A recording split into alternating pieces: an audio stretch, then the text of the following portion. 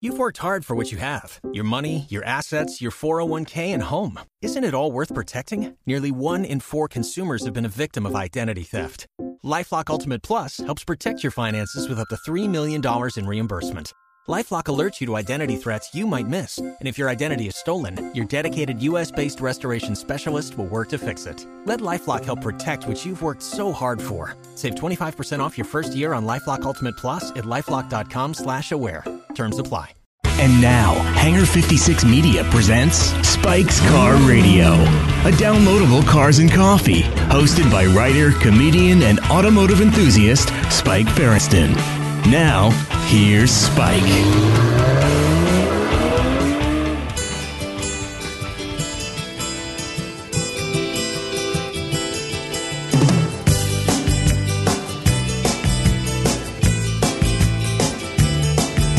Remember last summer when we had the chance to find each other, to start making romance, but it didn't come off cause you found another without one hand of a clock. What good is the other? And I can't find no true love. Oh baby, it's so hard. And I still think about you every time I'm riding in my car. Listening to NRBQ. Remember NRBQ? Do you guys ever listen to NRBQ? Riding in my car. It's a little on the nose, but I was just thinking about them. I was thinking about how we used to travel with them. My friend Eddie and I didn't know who they were. He was always dragging me. I had this friend in New York, Eddie Gordetsky. Still have a friend. He's still around.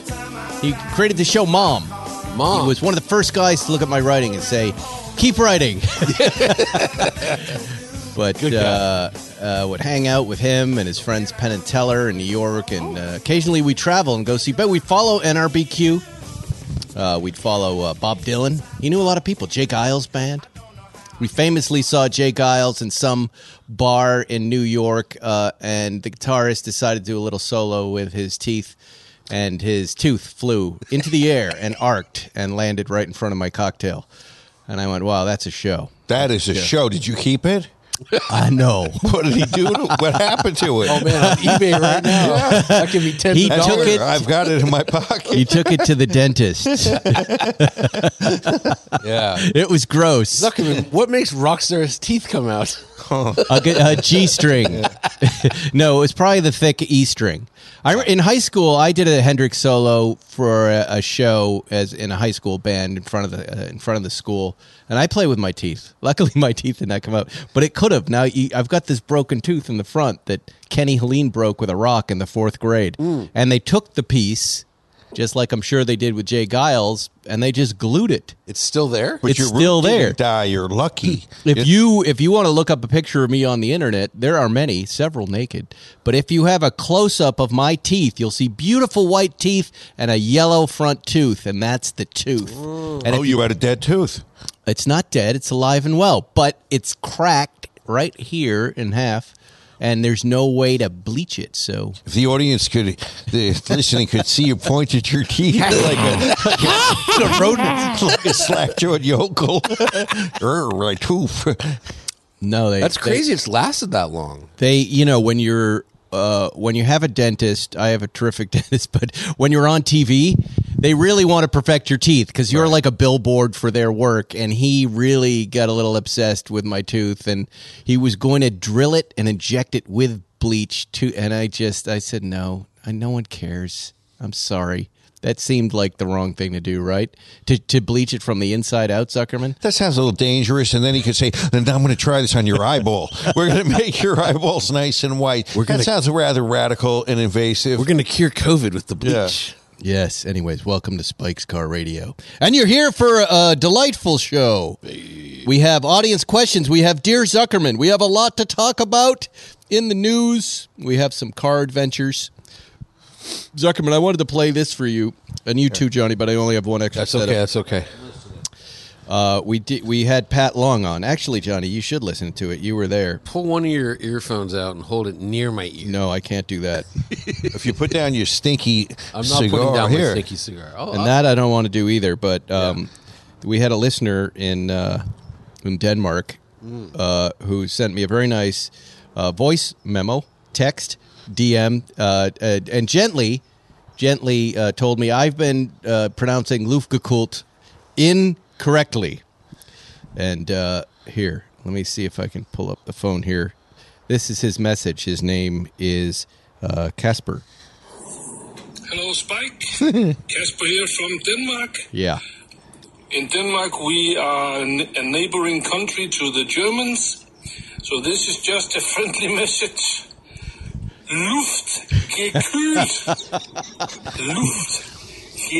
Luftgekühlt. You hear that, Zuckerman? Luftgekühlt. Luftgekühlt.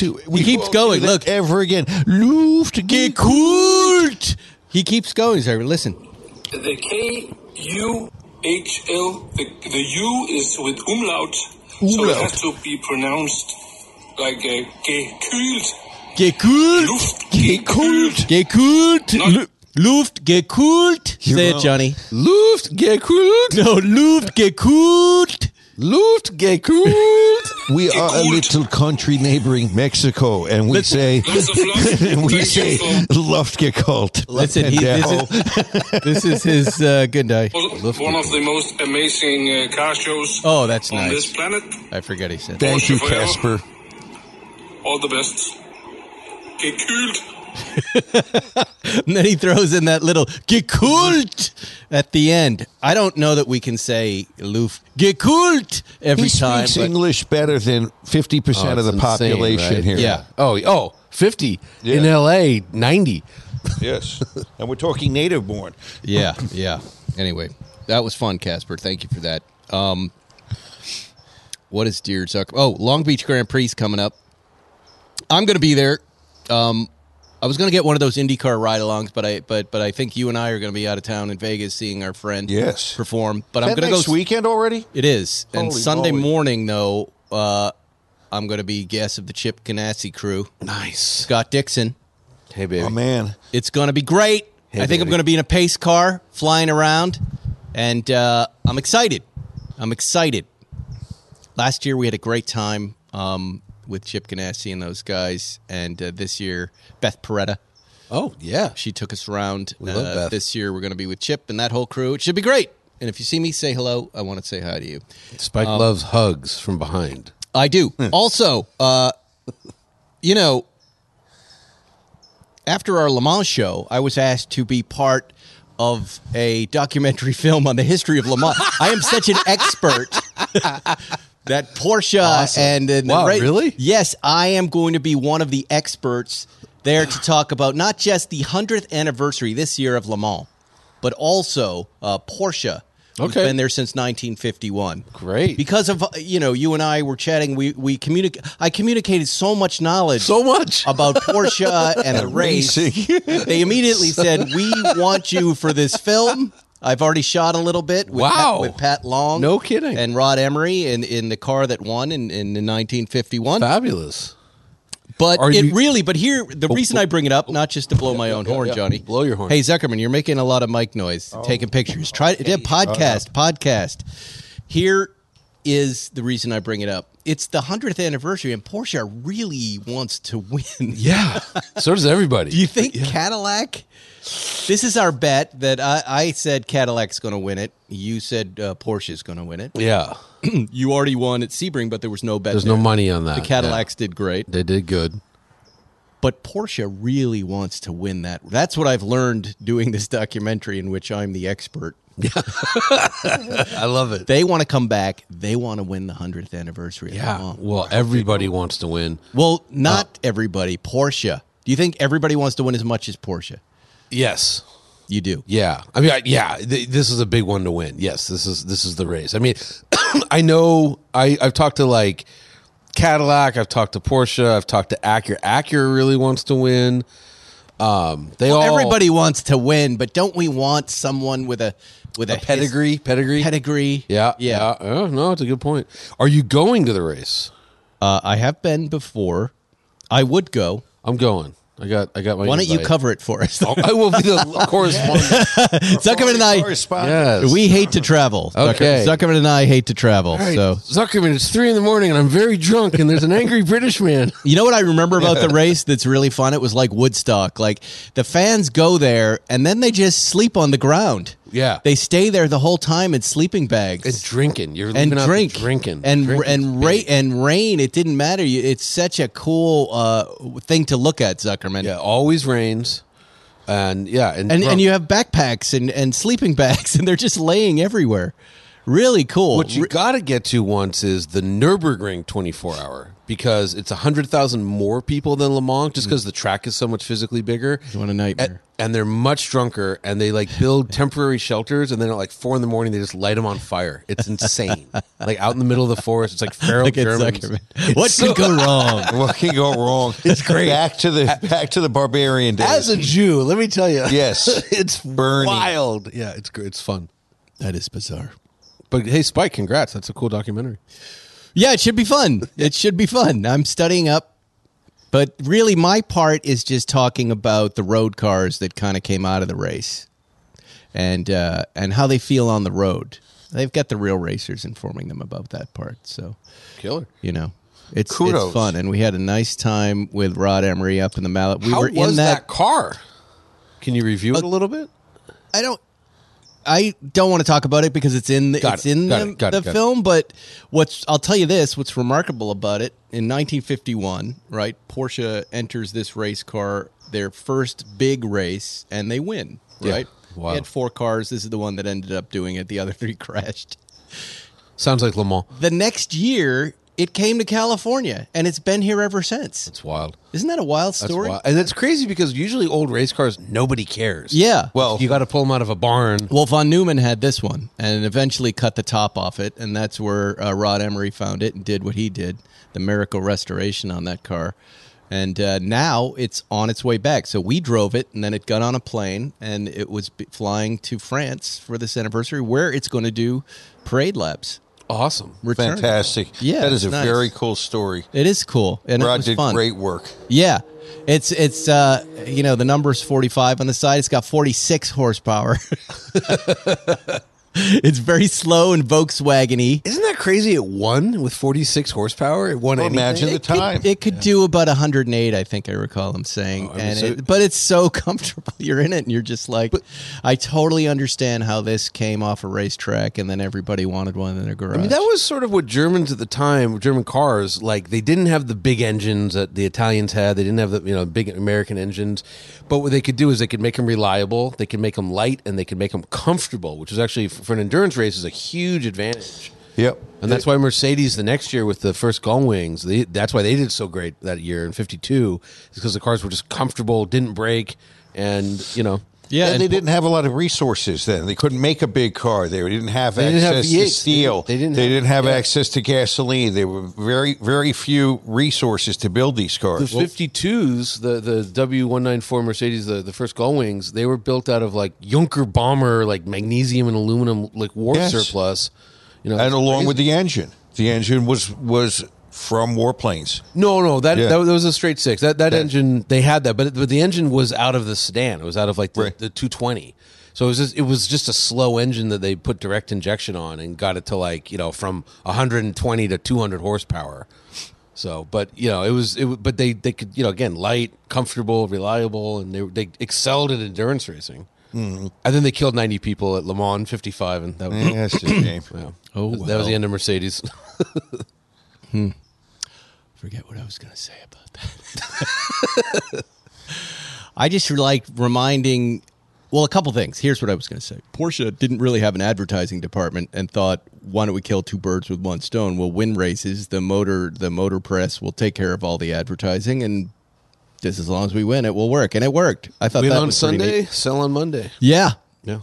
And all the technology that was coming out of that race and ending up in passenger cars, headlights, windshield wipers. Yeah. That's crazy stuff. That's a very cool story. So, that'll be released, I think, sometime in May. Ahead of Unfrosted, weirdly. And I don't know where you see it. I've heard that it's going to be Amazon, but who knows? I'll let you know. But anyway, it's been fun. And Robert Dalrymple, noted Porsche collector, director, enthusiast, is directing it. And it was fun. That's so cool. Good time. Yeah. It was a good time. Fantastic. What else can I tell you about? I was going to talk about these Series 2A wiper blades, but it's not a real issue and topic. But maybe you've dealt with this with your Speedster, Zuckerman. When you have these tiny little wiper blades with the tiny little thin rubber. Yes. And because you never use your wipers. Oh, hold on. That's my son with a review of his Sur-Ron. I got to turn that up. The weather and the heat and causes them to disintegrate. Right? But if you never use your wipers, well, I had the Series 2A in the driveway when it was raining, and I had to drive it the other day, and it's just perfect. That guy Martin really dialed it in. I turned the wipers on, and did you scrape the No, they worked perfectly, but I had a flapper. I had a little flapper. You know what I'm talking about? Like flappers. You know, the separation like this? Yeah, and it was hanging down. Yeah, and I remember that happens with Speedsters too. Yes. Right? That little pointed area. I have had that. Yeah. And I really kind of regret turning those wipers on. I don't know what this is. It never helped. It wasn't a topic, but yeah. I had to go on to eBay and now search for... I rarely, when it's raining, turn the wipers on a vintage car. It doesn't help. It makes it worse. Well, it worked pretty well for a minute. And then it was flapper. Yeah, then it's a flapping piece of spaghetti flying around, and that has the potential to send me into putting a gun in my mouth, just ending it all, or selling the car. But I managed to find... I would sell the car before you blow your head off. Right. If you do blow your head off... but what is that thing? Like, one thing goes wrong with your car. Now, I forgot last summer I had these guys work on this car, right? I told you about this. Right. Total Carnesia moment. I haven't driven it for 5 months. I get in it, starts up, I'm like, what is different about this? This thing is great. Then I remember, they did all the work on it, right? But what is it about the one little thing going wrong that has the potential to send you into a depression? Or me? Or is that just me, or is that car collecting? On the Speedster, which I just got back from John Wilhoit down in Long Beach, one of the nuts on the license plate frame came off, and the license plate swung ever so slightly down against the paint, leaving a scratch the size. Oh, no! Width of your fingernail, and of course, wait, just now? No. This was a while ago. I remember this is when we were up in Pebble. Yes, I had nightmares about it. And so then, that I'm not lying. I know you're not lying. That's why I'm laughing. The nut goes internal into the back of the car. You cannot reach it through the engine compartment. So it had to go down to Long Beach, but then it was down there, and John serviced it, and he had to make some modifications to the carburetors. Because remember, there was that little funny thing about it, but sometimes stopping, you would pull up to a light, and it would just go dead. Yeah. There was a little funny, weird blank spots in it. And so now it's perfect. Wow. It is perfect. And talk about Carnesia. When you get back in that car, I haven't driven it for a season, essentially. Yeah, it's been wet, yeah. Every successive year you get into a Speedster, it is more otherworldly. It becomes ever more remote from its origins, in the sense that people have no clue what the hell you're driving anymore, which is strange to me, because it's obviously a Speedster. What else could it be? Right. We have such a good license plate story coming up, and we thought we were on we were in the end zone with it, and we had a flag on the play, but we're close. We don't want to talk about it? We can't talk about it yet. No, but it's good. We're almost there. I would say we're mostly there. 90%. It's just, it's on the wrong car now, and we're trying to migrate it to the Zagato. But maybe we'll get there. Maybe it won't end there. Maybe it won't end up there. We'll get it there. We were also trying. This is, this better be good. I'm diving. This plate it's the greatest plate in the world for us here in LA. All right. But my friend the got license blue plate. Oh, that's blue cocky on his blue. That's horrible. He should be killed. I like blue cocky. That's horrible. Disgusting. Yeah. Really, and he's going to get all the chicks driving around in LA. Why would you? Yeah, you just poison the well. He can't be married. No. Of course not. Yeah. He doesn't even have a girlfriend, does he? I just didn't know you could legally get plates like that. You're not supposed to. Well, they somehow... What is he doing right now? Call of Duty with 13-year-olds right now? He could be. Yeah. What is it, though, about... You know, you and I and Jerry were having a cigar last week. He was in town, and we got the great idea. You know, the 73 Tangerine RS that each of us has owned, and Sam Cabiglio has also owned. Cabiglio. I say that. Jerry always corrects me. Now I'm completely confused. Anyway, we got the great idea. That car was on what? The Panorama cover in what year? 95. 95. And I have those copies for you, but thank you. You lost your original one. In the fire. I have another one. I have two more. And then, Zuckerman has this plate on it that I had made on License Plate TV when I owned the car, which is a plastic plate where I took the white number issued by the state of California and I just said, just make that. They have since stopped License Plate TV from sending any license plates to California. And now, because of the heat, it's all warped and bendy. And I was like, you got to get a proper plate for this proper car. And we had the big idea to get that plate. And reunite the best and reunite it with the car. But Sam said no. He's got it on his car. But get it back. Do we derive any pleasure? Wait, let me ask the question before you answer. Do we, as collectors, derive any pleasure from a special plate? Absolutely. Yes. It finishes the car. You comb your hair in the morning. A man with a suit puts a tie on, cufflinks. These are the little things that just spiff it up. It's just the little finishing touch, the cherry on top, the cherry in the Shirley Temple. You need it. Not a Shirley Temple without the cherry. That's true. We've had a great plate on the Zagato that has nothing to do with the car at all. Right? What is it? YFZ. Yep. Right? The F for Ferriston, the Z for Zuckerman. And the Y for Yeso, our favorite painter who works at my house every once in a while. He doesn't even know he's memorialized or commemorated on this plate. But I bought that plate off of eBay and I just kind of stuck it on the car. I don't even have a front plate. But it's not registered to the car at all. Isn't that a crime? The real plates are no longer in the car. We don't know. Yeah, where are the real plates? I think they got turned into the DMV. Did they? I don't think so. I'll have to ask the Hungarian and get them back. I don't think I gave him the real plates. I think I may still have those. They could be in the box in the car, right? That registration has not been changed in any way. But it's valid. We have a valid registration for that car. Okay. But who's going to pull me over? You know, on the E-Type that I purchased, it came with a personalized plate that someone had put on it. It's 61 E-Type E-Jag. And the prior owner had made that into a Series 56 license plate. So it looks perfect. Right.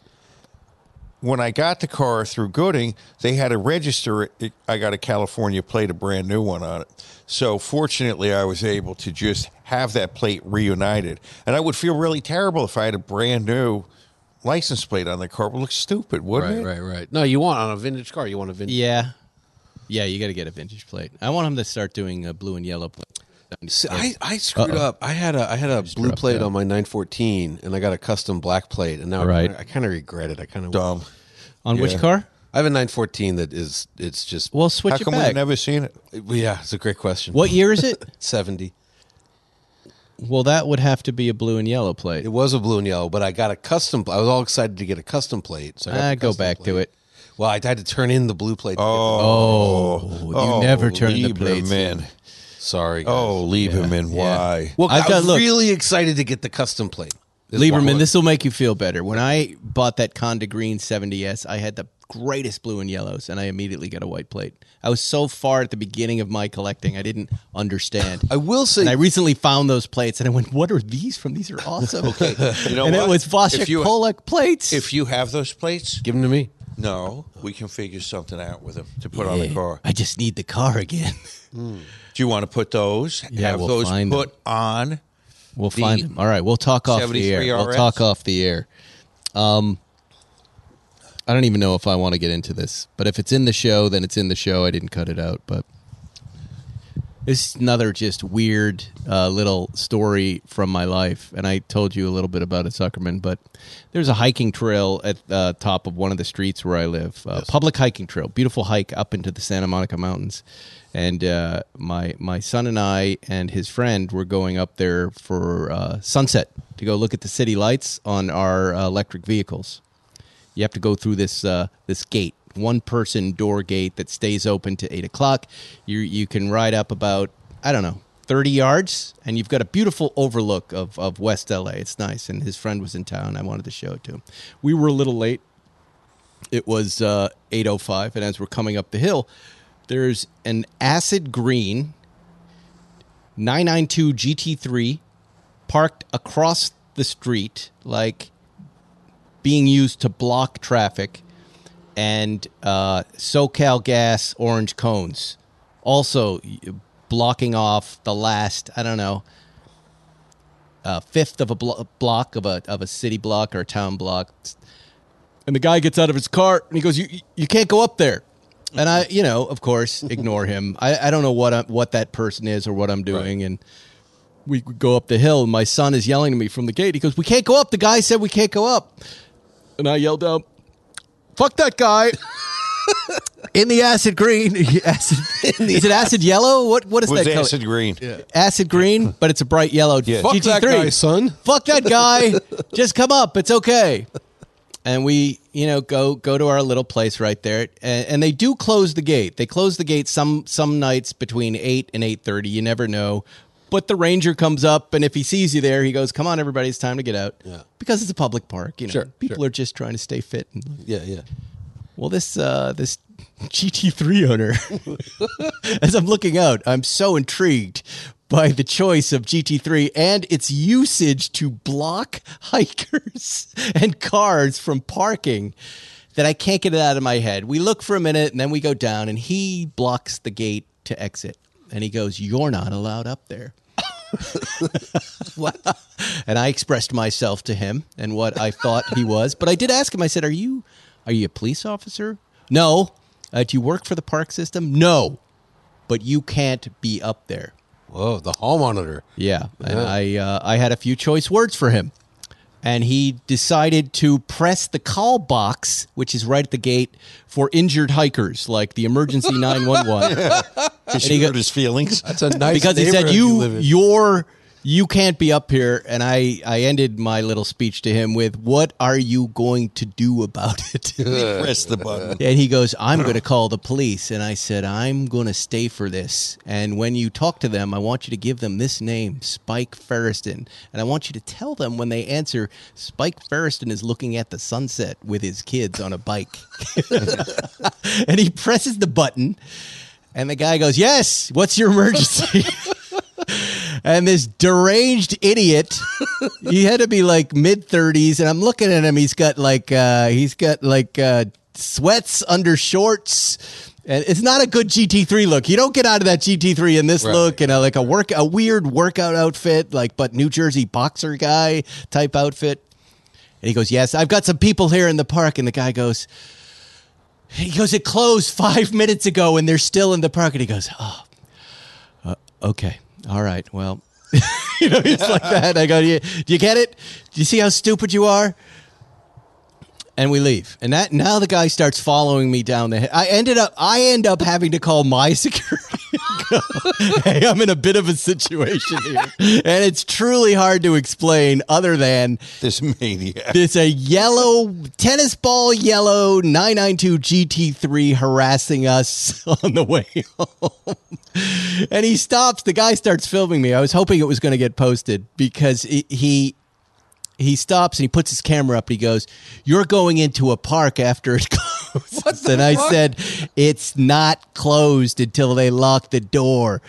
And I go, "But you need to tell me a couple of things. Why the fuck are you using your new GT3? It wasn't just me. There were 3 or 4 cars of kids that wanted to go up there and hike and see the sunset in California. Yeah. Why are you using this new? Who the fuck are you? Right. Who are you? What are you? Right. Now I just want to understand you. But I didn't know behind me, my kid and his friend had their cameras up. And one of them said, "Yeah, my dad just called security on you." He bolted. He just went, bam, and took off. So you never found out what his... I have no idea but I have been trying, and I called Zuckerman immediately. I go, "You're not going to believe the type of human I just met." I'm fascinated by him. He had a beautiful car. He was using it to block other cars, which is bizarre, but And I'll just think about, I figure he's got the house, there's an empty house right by that entrance, and that he bought or rented this house without knowing or didn't care to pay attention to the fact. And now he's bothered. That all day long, and I mean all day long, hikers are coming up there. That's just that street, that part spot of Brentwood. People like to hike, and they come up there. Go back and look and see if the car's at that house? I know it is. We could easily post the car on one of our Instagrams. Sure. And someone would tell us in 2 seconds who this is. I don't need to meet him. No, maybe he was doing like a deal of some sort. Witnesses around. The security people shut him down pretty quickly. he had half of a block. He blocked it off because he wanted street parking. And this is a phenomenon that's happening all over L.A. right now because of construction. People think, we've talked about it on the show, you can put cones in front of your house. This guy said, not only that, I'm just going to put it down the street so no one comes up our city street. That's what I get to do. Right. So it's like the people that live by the Hollywood sign. They're trying to block influencers. They're putting cones everywhere. Yeah. Just dumb. Throw those cones. You can because they're going to take the cones. I didn't want property. I didn't want to escalate. I was already pretty hot. He caught me in an off moment, but I would like to. Here's what I want to know, and because I spent an inordinate amount of time thinking about it, and it's really not anything about what I would have said or what I should have done. I don't care about that. I'll even apologize for some of the swear words I use. I need to know why between 8 and 8:15 he felt the need to because in 15 minutes it closes on its own. Right. Like, what was he trying to manage right there? We are going to get into this. I have a prologue, some prefatory comments about Dear Zuckerman, and this will inform you. My comments will inform in this situation. All right. Well, let's forget about that. But if you do know this guy, the Brentwood Acid Green GT3, question, we'd like to meet him. Do you worry about that kind of escalation with your kid around? What do you mean? Like, what if the guy, I don't know, pulled out something and shot you, or I don't know, that would have been awesome. The sweet release of death. My kids were not close enough to it. They were looking at me, just going, "What is happening here?" And I'm trying to explain. I can't tell you other than someone doesn't want us to hike and ride our bikes past their car. I don't quite know, but. I did not feel threatened by him. Okay, because I got into it with a dude at a car wash, and then my kid was in the car, and I was like, "Oh fuck, I got to get out of here. I got to." If you ask my kids, I had a little trick when they were younger. If somebody misbehaved like that, I would force them somehow to apologize. It's your favorite thing. Yeah, to apologize to my children. I usually don't lose my temper, Johnny, for that very reason. Yeah, I don't want trouble. Even by myself, I don't want trouble. Yeah. But every once in a while, I'm human. I make mistakes, all right? But I'm losing my temper right now. Yeah, no, that guy's crazy, though. If he's not a cop or a park ranger, fuck off. Look, all I would say is put yourself in the state of mind where you want to see a beautiful California sunset at the end of the day and you're on a bike ride and somebody's blocking you from it. It's not something I'd ever been prepared to react to. Right. And therefore, I lost it a little bit. That's just wild. But I will. I would like to talk to this guy, and I would. Here's the first thing. Let's get him on the show. Here's the first thing I would say: dude, you gotta get it. You gotta, if you're gonna do this, and that's fine. We've all done weird things in our neighborhood. Don't use a new GT3. Right. You need a truck. Someone is going to hammer it. Right. If I were a different person, I would have rode my bike right into it. There you go. How's that? I'll kill your fucking car. Yeah. And it breaks my heart. I love GT3s, therefore I love most GT3 owners. But he was acting like a Lamborghini guy. See, he did not get hot, but he was pretty dumb. That's weird. He didn't have a good answer for why are you doing this. Anyway, look, let me do an ad. And we have questions and we have Dear Zuckerman, and we'll figure out what to do next after this. But right now, let's talk about AG1. As you know, AG1 is Spike Car Radio's big supplement partner. And I take AG1 by Athletic Greens literally every day. I take AG1 in the morning. I take it in the afternoon. I take it before tennis. And it makes me feel unstoppable. It's hard for me to keep up with the supplement routine that comes with a bunch of different products. And it's the healthiest thing you can do in under a minute, which makes it so easy. AG1 is powerful because it's so easy. It fits into your lifestyle.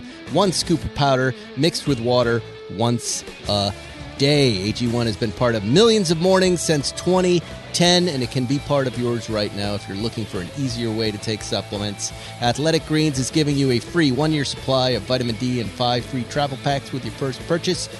Go to athleticgreens.com/spike911. That's athleticgreens.com/spike911 and check it out. You want to support the show? We're not going to make you pay for the show. Go to athleticgreens.com/spike911. Our sponsors love that. Even if you don't buy anything, go check it out. Yeah. It helps us out. All right. Let me see. There's a lot of stuff. Zuckerman, I mean, we can go a little longer tonight. I do have questions to get to, but there's... I got this if you want it. What? What is that? Max speed. Well, yeah, I know. Wow. That's the Bugatti Chiron. Yeah. That's beautiful. I do want to hear a little bit about that, but I wanted to get, and this is way off subject, and it's not even appropriate for Spike's Car Radio because it doesn't have a car in it, but I wanted to get Zuckerman's opinion on this. William H. Macy is in trouble, Zuckerman. Finally? Again. Oh. And you could just answer this quickly, and then we can get past it, all right?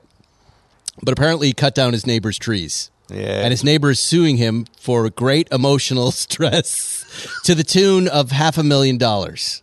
That's a hell of a tree. Okay, this guy went away on vacation. Allegedly, William H. Macy then chopped his trees up.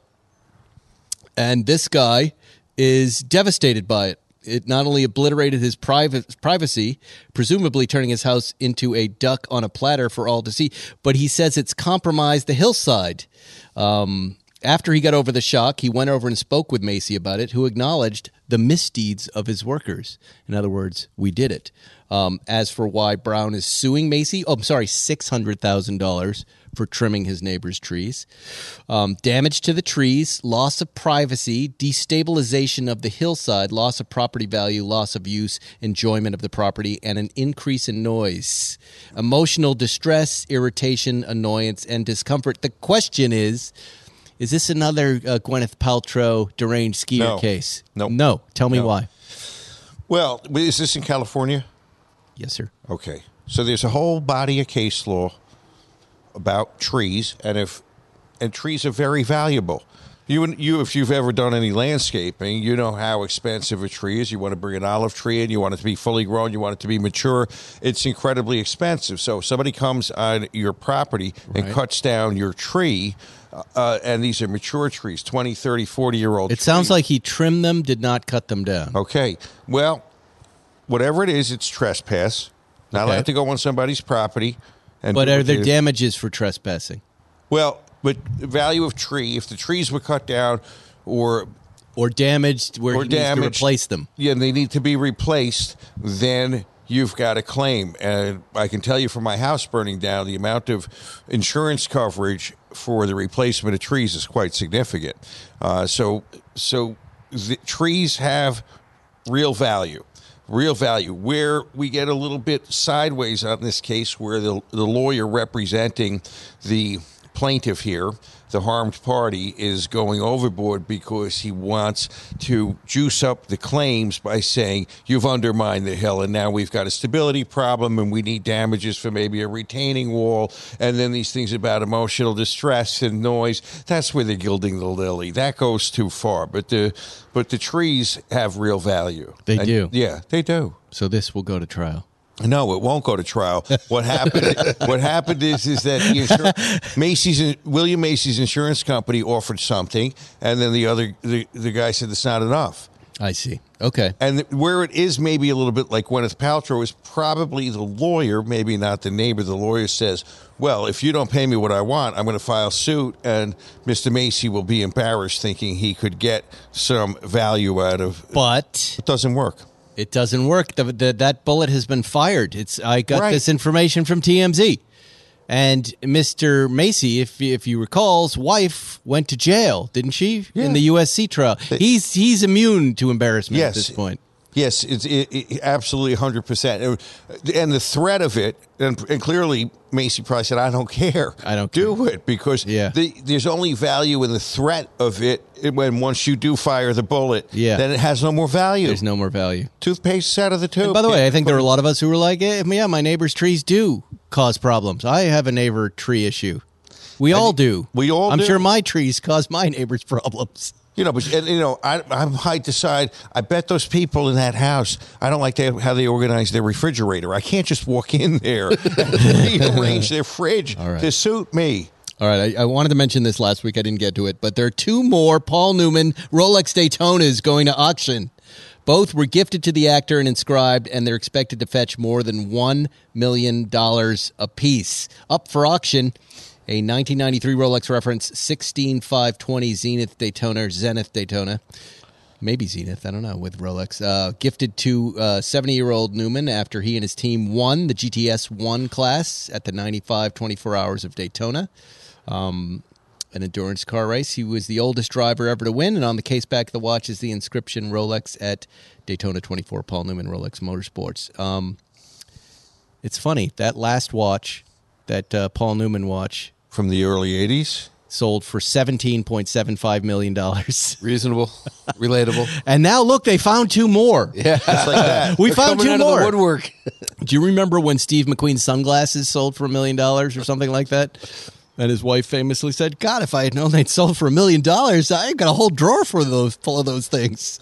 We can just keep selling them. Right. I got $50 million. What do you think? Do you think these Rolexes are significant enough? Or do you think $1 million is low?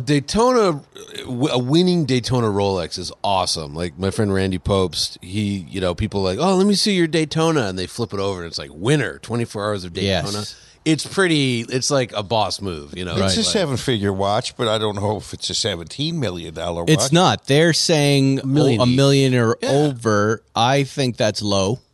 I mean, I think if you're one Rolex Paul Newman is 17.75, you can extrapolate backwards and go maybe 3, maybe 4. Who wouldn't want a Paul Newman Rolex Daytona? I would. I mean, the one that he got for winning the race that's cool. What's the other one? They're both. I think one was from his wife. Okay. I think. I don't know, but just another good bet. People, they've got to get rid of their money. They got to do something. All right, you drove what? Where? And how? Space Shuttle Runway in Florida, Bugatti Chiron, Super Sport. Cape Canaveral? Yep. Wow. Yeah. Show your age. 15,000-foot runway.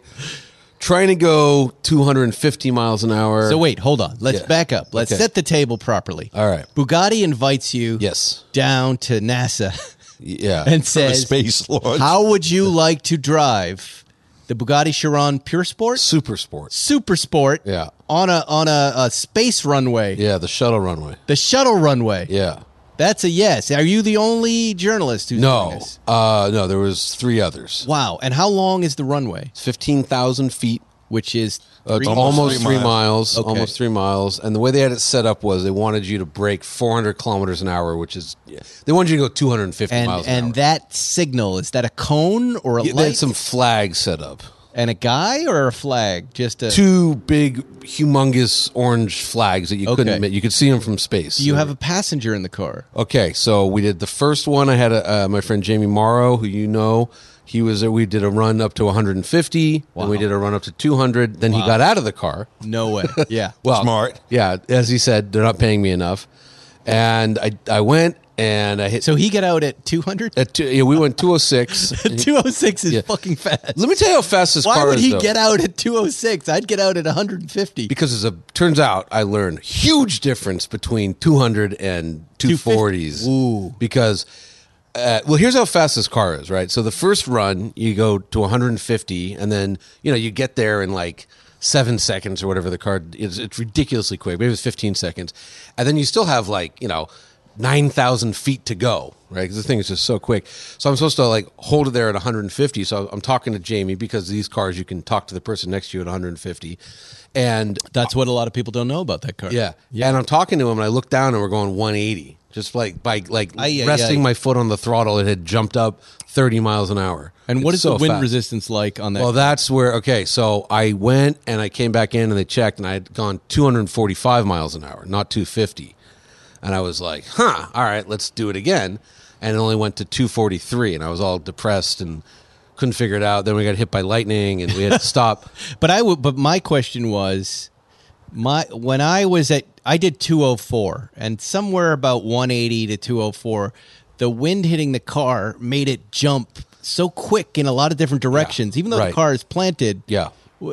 What happens when you go above that mark? When you say it's 204 is different than 245. What is the difference? Yeah, so the wind moves you around. So and what happened was, because the way the wind was blowing, we didn't run the direction that he had anticipated us running. We ran the other way, and there's like trees and gaps, so you're getting crosswind. And so on my one where I thought I went 250, it felt pretty good. And then when I did it again a minute later, the tires weren't in great shape for this run, and it was really getting pushed around. Was it frightening? The second run was kind of frightening because you're getting shoved, and I had to make a pretty big input. And I'm looking at 243 on the speedo, like trying to when you're doing inputs, and I'm like, oh boy, yeah. But then we found out. We talked to an expert, and he said, yeah, if there's a crosswind, you lose 5 mile an hour of top speed, and they did it the rest of the week. And he said it just depended on when you went. The cars either went 245 or 250 in that length. When you want to stop and slow down, can you let off the throttle the whole way? You let off? No. You cannot. You would be dead. No, you'd be, an alligator would be eating you. Yes. Yeah, so tell me the instruction. That's what I wanted to know. Oh, it's just, so lift quickly, get on the brake, and, probably do about a 50% input, and then crank it up just before ABS kicks in. So you do lift quickly off the throttle? You get on the brake quickly. I don't think you shouldn't lift quickly because that'll upset the car. Right. But you want to get on the brake quickly. And you do about half, and then you kind of crank it up to about 90% pressure. And that, the brakes are incredible. Yeah. But the second run I did was really stupid because the tires were not good. And I was really getting moved around it. Because what happened was this French guy, Pierre-Henri, he's like, Pierre-Henri Zuckerman. He's like, the Frenchest name ever. Yeah. Pierre-Henri Croissant. So he goes, the Chiron. Oh. He goes, when you see the Pepe Le Pew. Because he's like, how are the brakes? I go, the brakes are great. He goes, okay, when you see the flags, go a second past the flags. Oh, good idea. The Frenchman tells you that. Yeah. Yes. Oh, yeah, thank you. Well, this guy is a guy who's he set the top speed in the Veyron Super Sport. Yes. He went 268. Pepe Le Pew. He knows what he's doing. Anyway, so I was sitting there. I saw the flag at 240, and I kept my foot in it. And it only got to 243, and I was like, I'm about to flip over. That's great. Why are the other journalists there to write about your death if it happens? It's the feather in their career. No. We were there when Lieberman died. It was fantastic. Yeah. Well, Lieberman almost died. When the guy gets out of the car and he goes, they don't pay me enough. It must be a little scary, right? That moment. Do you question your whole occupation at that problem. The only time I questioned it was on that second run. And again, like at about 240, because, the thing is, so at 250 miles an hour, you're going 367 feet a second. So a football field is 360 feet. So you're going a football field a second. Oh. So if you look at the speedo, a lot's happening. You got 1,000 feet. Yeah. So that second run, and again, like I said, the tires weren't in good shape. You shouldn't do back-to-back 250 runs. Well, 15,000 feet goes really fast. Oh, it goes really fast once you get over 230. It's starting to you're really moving at that point. But it was fun. I was really disappointed, and then everyone's like, dude, you went like almost 250. You did good. I went 396 kilometers. So what was your final speed? 245.31. That's pretty fast. I think you're fine. I think you can stop. Yeah. I'm done. Yeah. Well, I'm gonna, if they offer it again. What about a dragster? Would you go 300? Well, a dragster can go 300. Yeah. Would you do it? No, I'd be no. That's very violent. This is more gradual. It takes 30 seconds to get up to 250. So, but it was fun. Yeah. That's a good story. We can do questions. We'll do questions and then a couple of Dear Zuckermans. We'll try to make everybody happy. Let me see if I can get some of these questions. I already saw some good ones. Meta Beast. Let me see. Are you guys going to Rent Sport reunion? We're talking about it. We just started thinking about it. Tom O'Beer. I'm wondering, by the way, if there's going to be a Zuckerman head on the Chip Ganassi helmets. Scott Dixon for Long Beach Grand Prix. Oh, definitely on Dixon's helmet, yeah. When I say hello and give him a little hug, I'll make sure to tap it on the back of the his new helmet. stickers, which are on sale now. The new stickers are coming, by the way. What are the new stickers for? Oh, the Luftgekühlt. The Luft ones. Luftgekühlt. Sorry. Luftgekühlt. My mistake. My mistake. Luftgekühlt.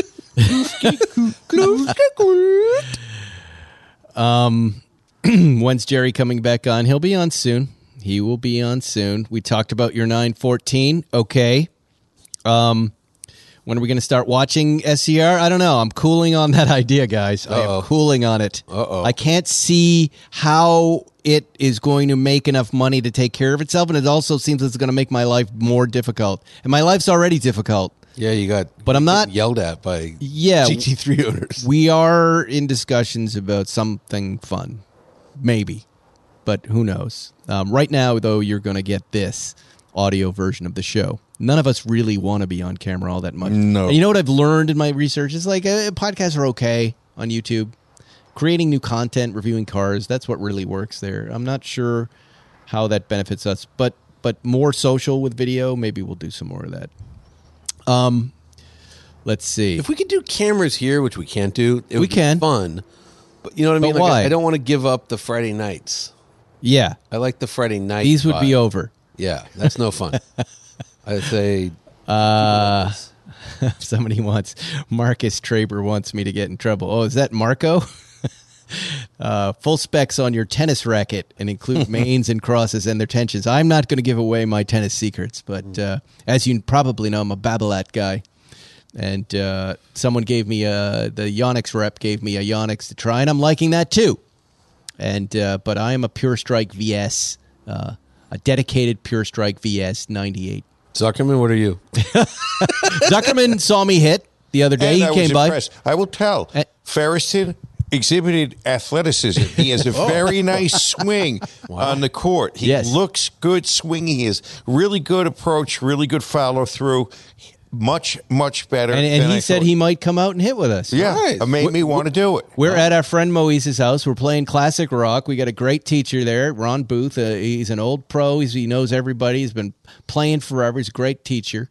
And we just have a nice couple of hours, and who cares? Leave us alone. Right? It was very nice. It was nice. Moise has that beautiful tennis court at his house, too. You'll pop your Achilles right off. You do have to running around. You don't have to chase if you don't want to. Yeah. Right. Just don't chase it. It's fine. The biggest automotive regrets in life. Everybody knows those. I only went 245. Here, YMDLA. We were going to do this Cadillac show, and Johnny and I have been talking about it. Zuckerman sold the Cadillac. Unfortunately. Before we could get in. But Johnny and I were just chatting. We had a friendly chat yesterday on the phone, and he had a great idea, Johnny. Go ahead, pitch this idea to Zuckerman, because I think we're going to do it. We're going to get a Rolls Royce. Yes. Oh, yeah. And it just so happens I went through Rolls Royce white gloves chauffeur training. So I know how to properly drive a Rolls. And we're going to take it out on a Friday night in Hollywood. Really? And record the podcast. And do a show. And here, this show is not going to be a Wednesday show. It's just going to drop when we're done with it. Oh, this is no a special. ads. This is just if you subscribe, and if you don't subscribe now, you will get this special episode, and we're not even going to tell you where it is. Can we please? Do you like that idea? I do, first? And I just want Hasbulla to come with us. Can we find who is Hasbulla? The little guy. Who? The little one. The little Hasbulla? Little boxer guy. Oh, that guy. Yeah. Who knows him?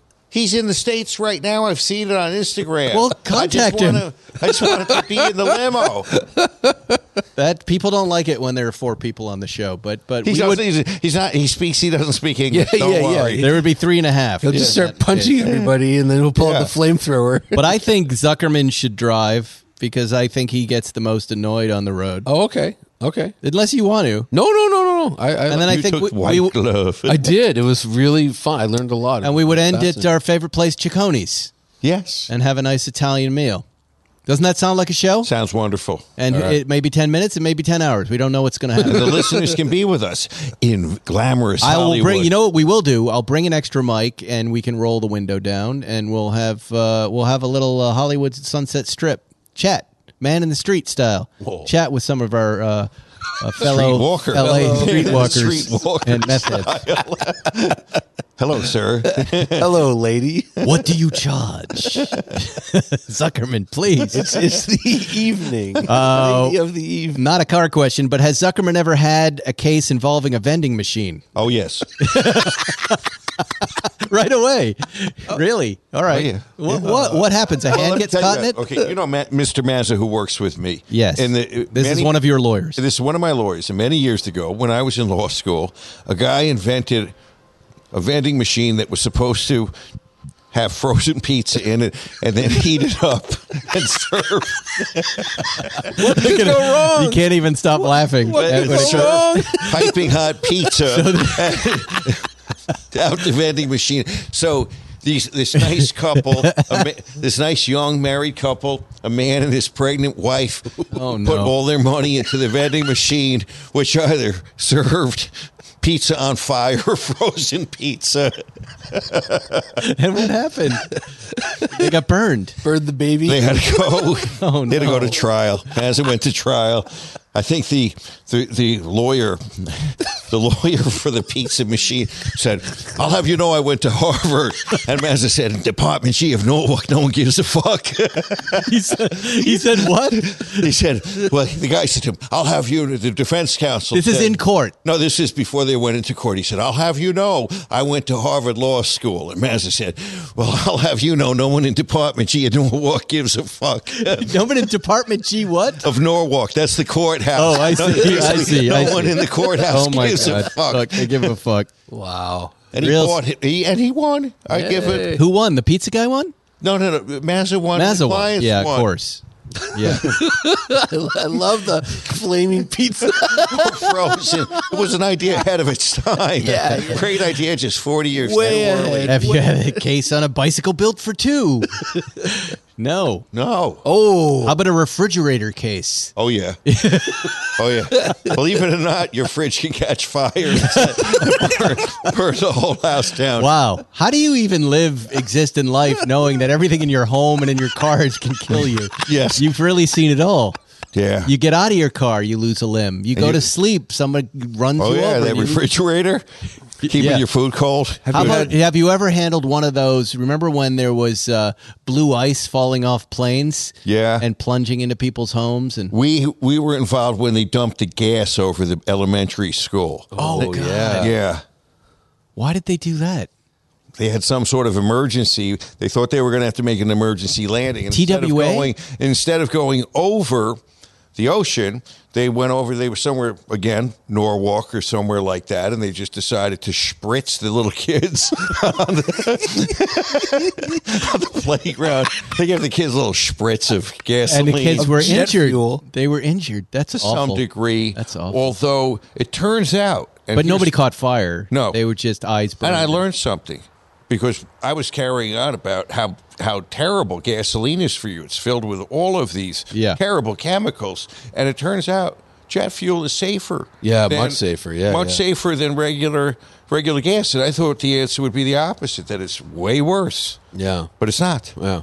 Wow. How did you know that? I know a lot about gasoline. Well, yeah. So the little spritz turned out to be less impressive than I thought. Did you win? Yeah, of course. You ever done a vending machine that fell on somebody? Yeah. Because supposedly that's like one of the biggest killers is vending machines. No, gravestones is the biggest killer of falling on people. In the olden days, like the 80s and 90s, it was heavy TV sets on dressers. Yeah. Without a warning. And those things some little kid would open a drawer to climb up to change the TV, and that was the end of that show. Oh. Canceled forever. Kip Barlow wants to know, should I buy an entry-level first Rolex? Or what entry-level first Rolex should I buy? Used or vintage? Aren't they kind of the same? Yeah, I would zero in on what your dream watch is and then see if you can find a version of it pre-owned. It's probably the cheaper market. Vintage, you can go down. Or you can do what I did. You go to a different brand until you can afford the Rolex. Yeah, right. Yeah. I'm at heart, I'm a Heuer guy and a Tag Heuer guy. That's my favorite watch brand. I have Rolexes. I'm wearing one right now. Ooh. My nice blue black GMT, which I Beautiful. love. But I prefer the Tag Heuers. I wear those most of the time. The Omega Swatch. I like my Omega Speedmaster. There's lots of great stuff you can get on And you can get a Seiko built to look like a Rolex. I am warming to Seiko, Johnny, but there's so many. You see this one? Yeah, that's Cody nice. built it. Yeah. There's so many. It's such a hot-rodded watch world, though, these days. It's crazy, right? It's hard to keep track of it as a brand because it's so broad. There's so many models and so many now mod models. What do they call that? Yeah, mods. Yeah, mods that I don't even know what I'm looking. And then there are so many. They're knocking off Rolexes that are Seikos, which I don't even understand who wants to do that. Like, that Ronnie Chang watch was the purest. That was an entry point for me with that brand, where I thought that Bruce Lee, whatever Seiko that was, that's legit. That is cool, and that has a nice story to it, and that I think is the anchor in. But still, I probably picked 25 watches in the last 2 weeks that I would have bought for Seiko because I don't know where to strike first. It's endless, But I mean, with the modded watch for like $500 to $700, you can get a unique watch that it's yours, doesn't exist anywhere else, and they look good. I'm getting that M2, by the way. Thank you really? for yeah, I'm going to have that car. I have to tell you, after who was talking about it, Matt? Yes. He didn't like the way it looked, and I loved the way it looked. I hate the way it looked. God, I really liked it, and I wrote them on the little note, and I said I'd like to give this a shot. I'm really into the way it looks. I don't know. Yeah, but supposed to drive great. And I was supposed to have a Ferrari for tonight for review, the 296, and something went wrong. I got your Urus Performante. Oh, you've got the Performante? Yeah. I missed that. Is it the same one? No, it's red. Oh, that's sweet. I want to take a look. It's nice. Yeah. No, the Ferrari, they canceled on it for some reason. Yeah.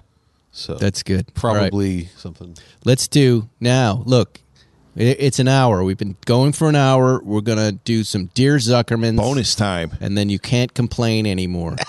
By the way, they'll find something. Don't worry. When you say the show, let me try and find this, isn't long enough, that's the biggest compliment you can give us. Leave them wanting more is the biggest compliment you can give us. Let me find some Dear Zuckermans here. And I'm going to I want the audience to understand how the Zuckerman mind works. So I'm going to give you a little insight into how I approach Dear Zuckerman. There's basically two categories. You're getting into the making of Dear Zuckerman? I'm getting into the making of what nobody what gives a is, fuck what about the problems just are. Do the bit. People are always complaining, I don't like what they're doing, or I don't know what to do. And it frequently involves sex or money. And you're an expert in both. Yes, so that's basically the premise of all of these problems. Okay, wait, here they are. They're hard to see because you always just send me a little email with badly framed photographs, Grandpa. Let me see if this is one of them. Yes. Okay. Dear Zuckerman, my husband's boss, an executive at a multinational firm, came to our city on vacation and invited us to dinner. We made reservations at our favorite restaurant. When the bill came, the boss's husband picked up the check and he said, "We've got this." We thanked them and said we hadn't intended for them to pay. The next day, my husband received an email from his boss saying he just saw the credit card charge, which was larger than expected. He planned to ask the restaurant if there was an error. We were so embarrassed, we ordered more to drink than them, so we pulled up the menu online, totaled our share with tax and tip, and sent them a check. It was $37 more than their share. We apologized for not insisting on splitting the bill. Did we do the right thing, Zuckerman?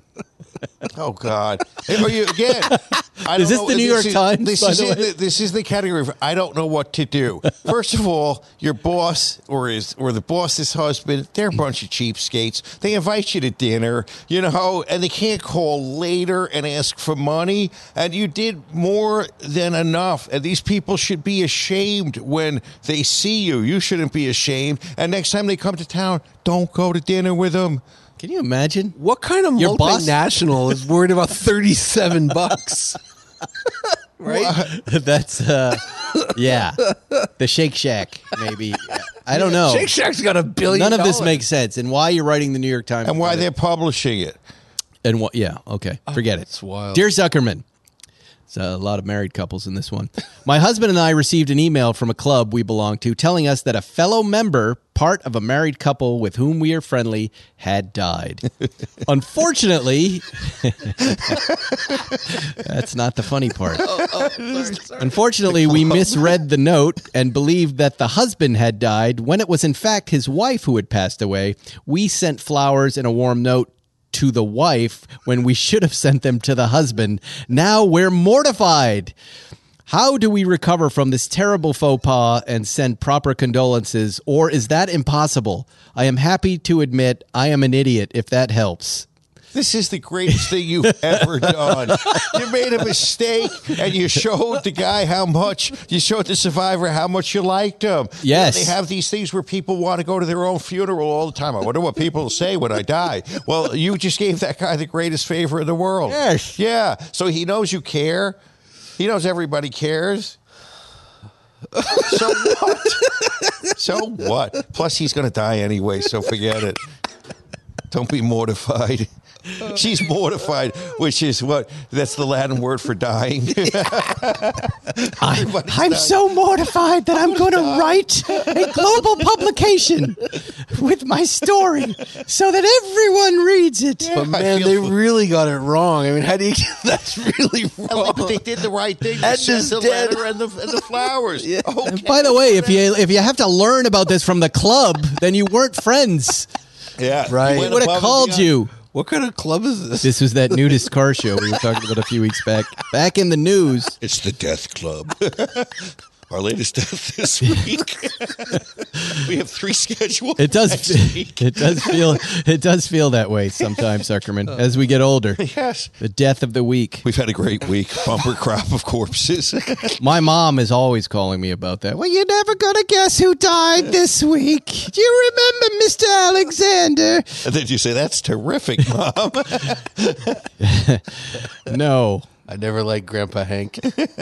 Grandpa. Dear Zuckerman, my next door neighbor, parentheses, a single man, is a traveling salesman. I don't believe any of this story already. He lives on the road from Tuesday mornings until Thursday nights. The problem, trash pickup is on Wednesdays, which means he brings his trash bins to the curb a day early and leaves them out a day too long. I find this unsightly and rude. Zuckerman, any advice?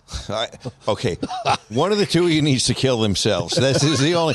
Either the traveling salesman who just can't be there, he needs to do ritual disembowelment on your doorstep to make you happy. Well, I mean, what the fuck does this guy? What more can he do?